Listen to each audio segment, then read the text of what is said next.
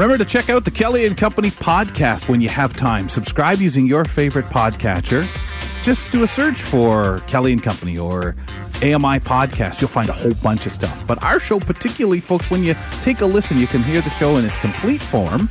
The Kelly and Company podcast experience, where we throw on the audio vanity card at the end. Or you can listen to the feed of the show. Yeah, man, believe me, you can listen to your favorite segment parceled out, or maybe you missed one, you came in while it was half over and want to hear it again. Subscribe to the Kelly and Company podcast feed, and away you go. Enjoy it, and while you're in there, if you don't mind, give us a rating and review. I'm Kelly McDonald with Ramya Muthan. And on Fridays, we like to get to our app update. This is where we learn and chat a lot about some things going on with the tech world. John Beeler joins us to do this. And John, we have a variety of things to talk about, as always, starting with Walmart. So we may not be experiencing empty shelves anymore because Walmart is using AI to keep the shelves stacked. Did they start this already? Well, they started it with a pilot program in about 70 stores. Okay. And now they've expanded it to all stores. And this is a really interesting thing that I think is really going to change sort of the retail experience, not just at Walmart, but I think other places as well. One of the things that they're doing is they actually have cameras pointed at the shelves. So you actually get a better sense of how much of that product is on the shelf.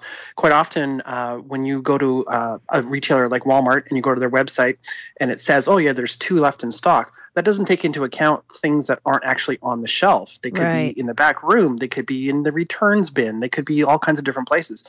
So now the idea is that these will actually be much more accurate, real-time stock quotes as far as what's in stock. But it also gives Walmart some really interesting data thanks to the artificial intelligence angle. So they can actually start to predict when certain things are a hot commodity, maybe the weather's changing, so all the the summer stuff gets more popular, those kinds of things, but much more granular levels of stock notifications as far as, well, there's a run on these types of things, we need to order more sooner than waiting until it's actually out of stock before they order more, because there might be a lag. So it's really going to help their stores stay on top of it, as well as the staff having a better amount of time to actually stock those shelves with the certain things. Because as you can imagine, having to take inventory all the time makes it really challenging for them to guess what's in stock versus having the computer to always knowing what's in stock. Yeah, especially if you have a new order come in or returns, it's going to take time to clear those, get them set,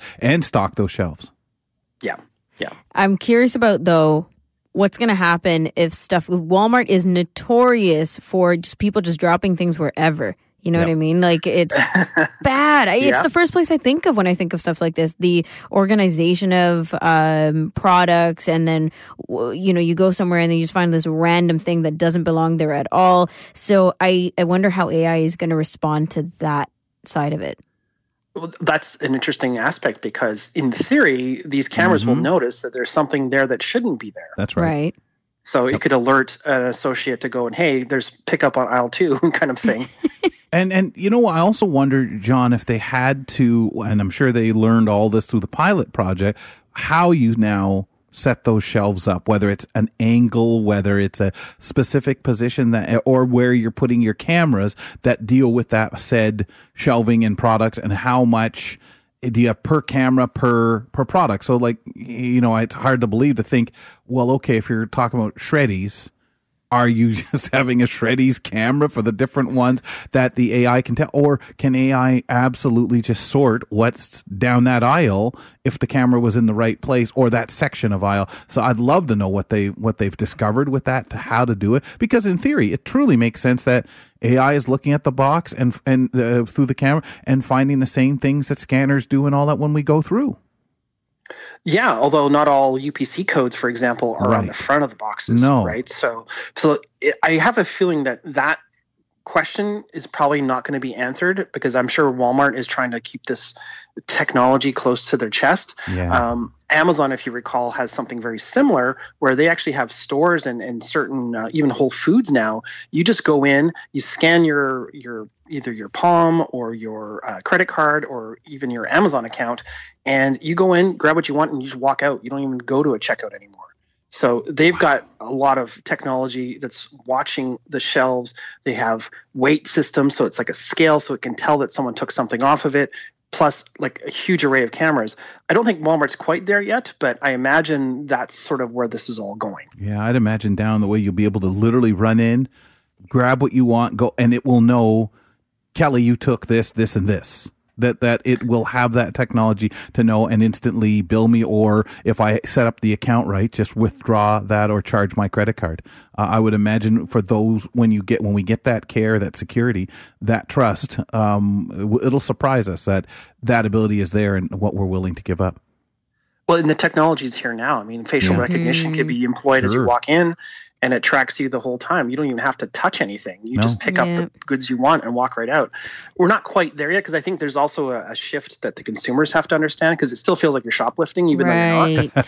Yes. So, or too much of your info, too much. What do you mean? People coming in. What are you shrugging for? I pull my hat down. I don't want that camera to see me. Well, what do you mean? Why not? Oh yeah, I guess so. That's the aspect that I always think about first. How does this affect me as the consumer? But you should, though, because we're so quick, as Danielle McLaughlin says, to say, oh, this is convenient. I'll give up my rights to security and safety. And any part of it, like when you're talking about the AI, going back to the original sorting, right, that AI is using, that's not changing my experience in any significant way. If I walk into Walmart, things are going to feel pretty much the same, right?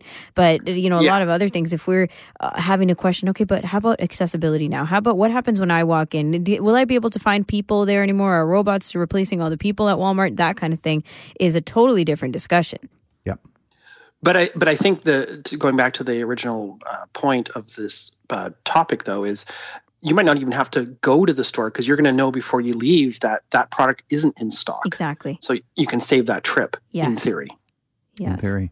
And you would also think that as this goes on, when you go in, especially if you start learning where things are, that with this same technology, you can GPS whatever you're looking for and literally almost find it. And with our technology, those shelves are never going to be, in theory, more than half empty, let's say. Deep fake audio has a telltale here, I guess you'd say. John, I don't know if that's the best way, but researchers, they have figured it out. They can say they can spot it. Yeah, well, there's a big problem that's sort of been brewing for a little while now, where deep fake audio and video, for that matter, basically puts words and makes people say things that they didn't actually say, because the technology has gotten so good that only with as little as 10 or 20 seconds of source audio, you can train a system to mimic your voice. Now, the big, easy thing to think about with this is the downside to this is, what if I called Ramya and said, hey, I'm Kelly. You need to go and buy me some gift cards for Google right now. And you didn't actually say that, but Ramya thinks you did, because she believes it's you on the phone, and she goes and does that and then gives those codes to, because it's so typical of him for asking for gift cards. That's why. I'm just such a generous person, right? Yeah. Well, this Kelly, actually not again. this has actually happened at where I work. This. Oh, well, not with the audio. With emails, you'll get a fake email, and then someone will just like, oh, well, it's a email from the boss. But now, if they're actually calling you and you don't realize that it's actually a computer system and not the actual person, there's a lot of potential for abuse, fraud, all kinds of illegal activities. But what these researchers have figured out, and now this isn't going to necessarily stop the fraud, it might just forensically help after the fact, is the fact that when you do train a AI system for these deep fakes audio, the way that humans actually talk, what the mechanisms in our throats and how the airflow happens, those types of things, the breath of speech, for example, those are all things that are very unique to humans, and the computer actually doesn't have a proper system to mimic that, because how we speak, and if I take a long breath and those kinds of things, those things can be sort of emphasized by people doing an impersonation. Right. But the actual audio recording will show, and a computer system can detect this, that person didn't actually breathe properly to make those words. Wow. So it's a really interesting sort of take on this, because this is becoming a bigger problem.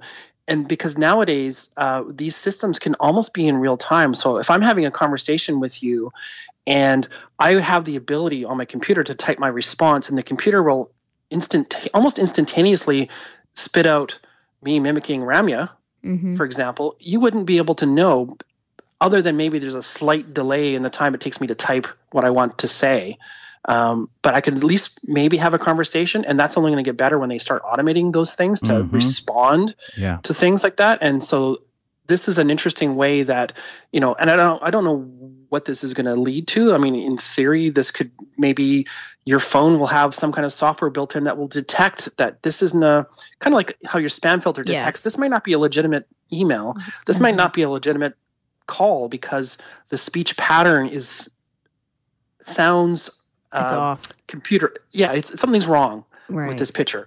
So at least the red flag will go up. If you had enough audio of a person talking to create that, if someone's intention was to do that, or people around you, that you would almost think that a person's pattern could at least be picked up enough, even down to the breathing, by the way they talk, not just the timbre. And even if with the program you could add sounds of breathing or whatever, again, where it would seem that this is where this person does that. This is what I'm afraid that leads to, that someone says, "Oh, really? Well, there's a way to beat that," and sits there figuring out how to actually lift those breaths off of recordings of people.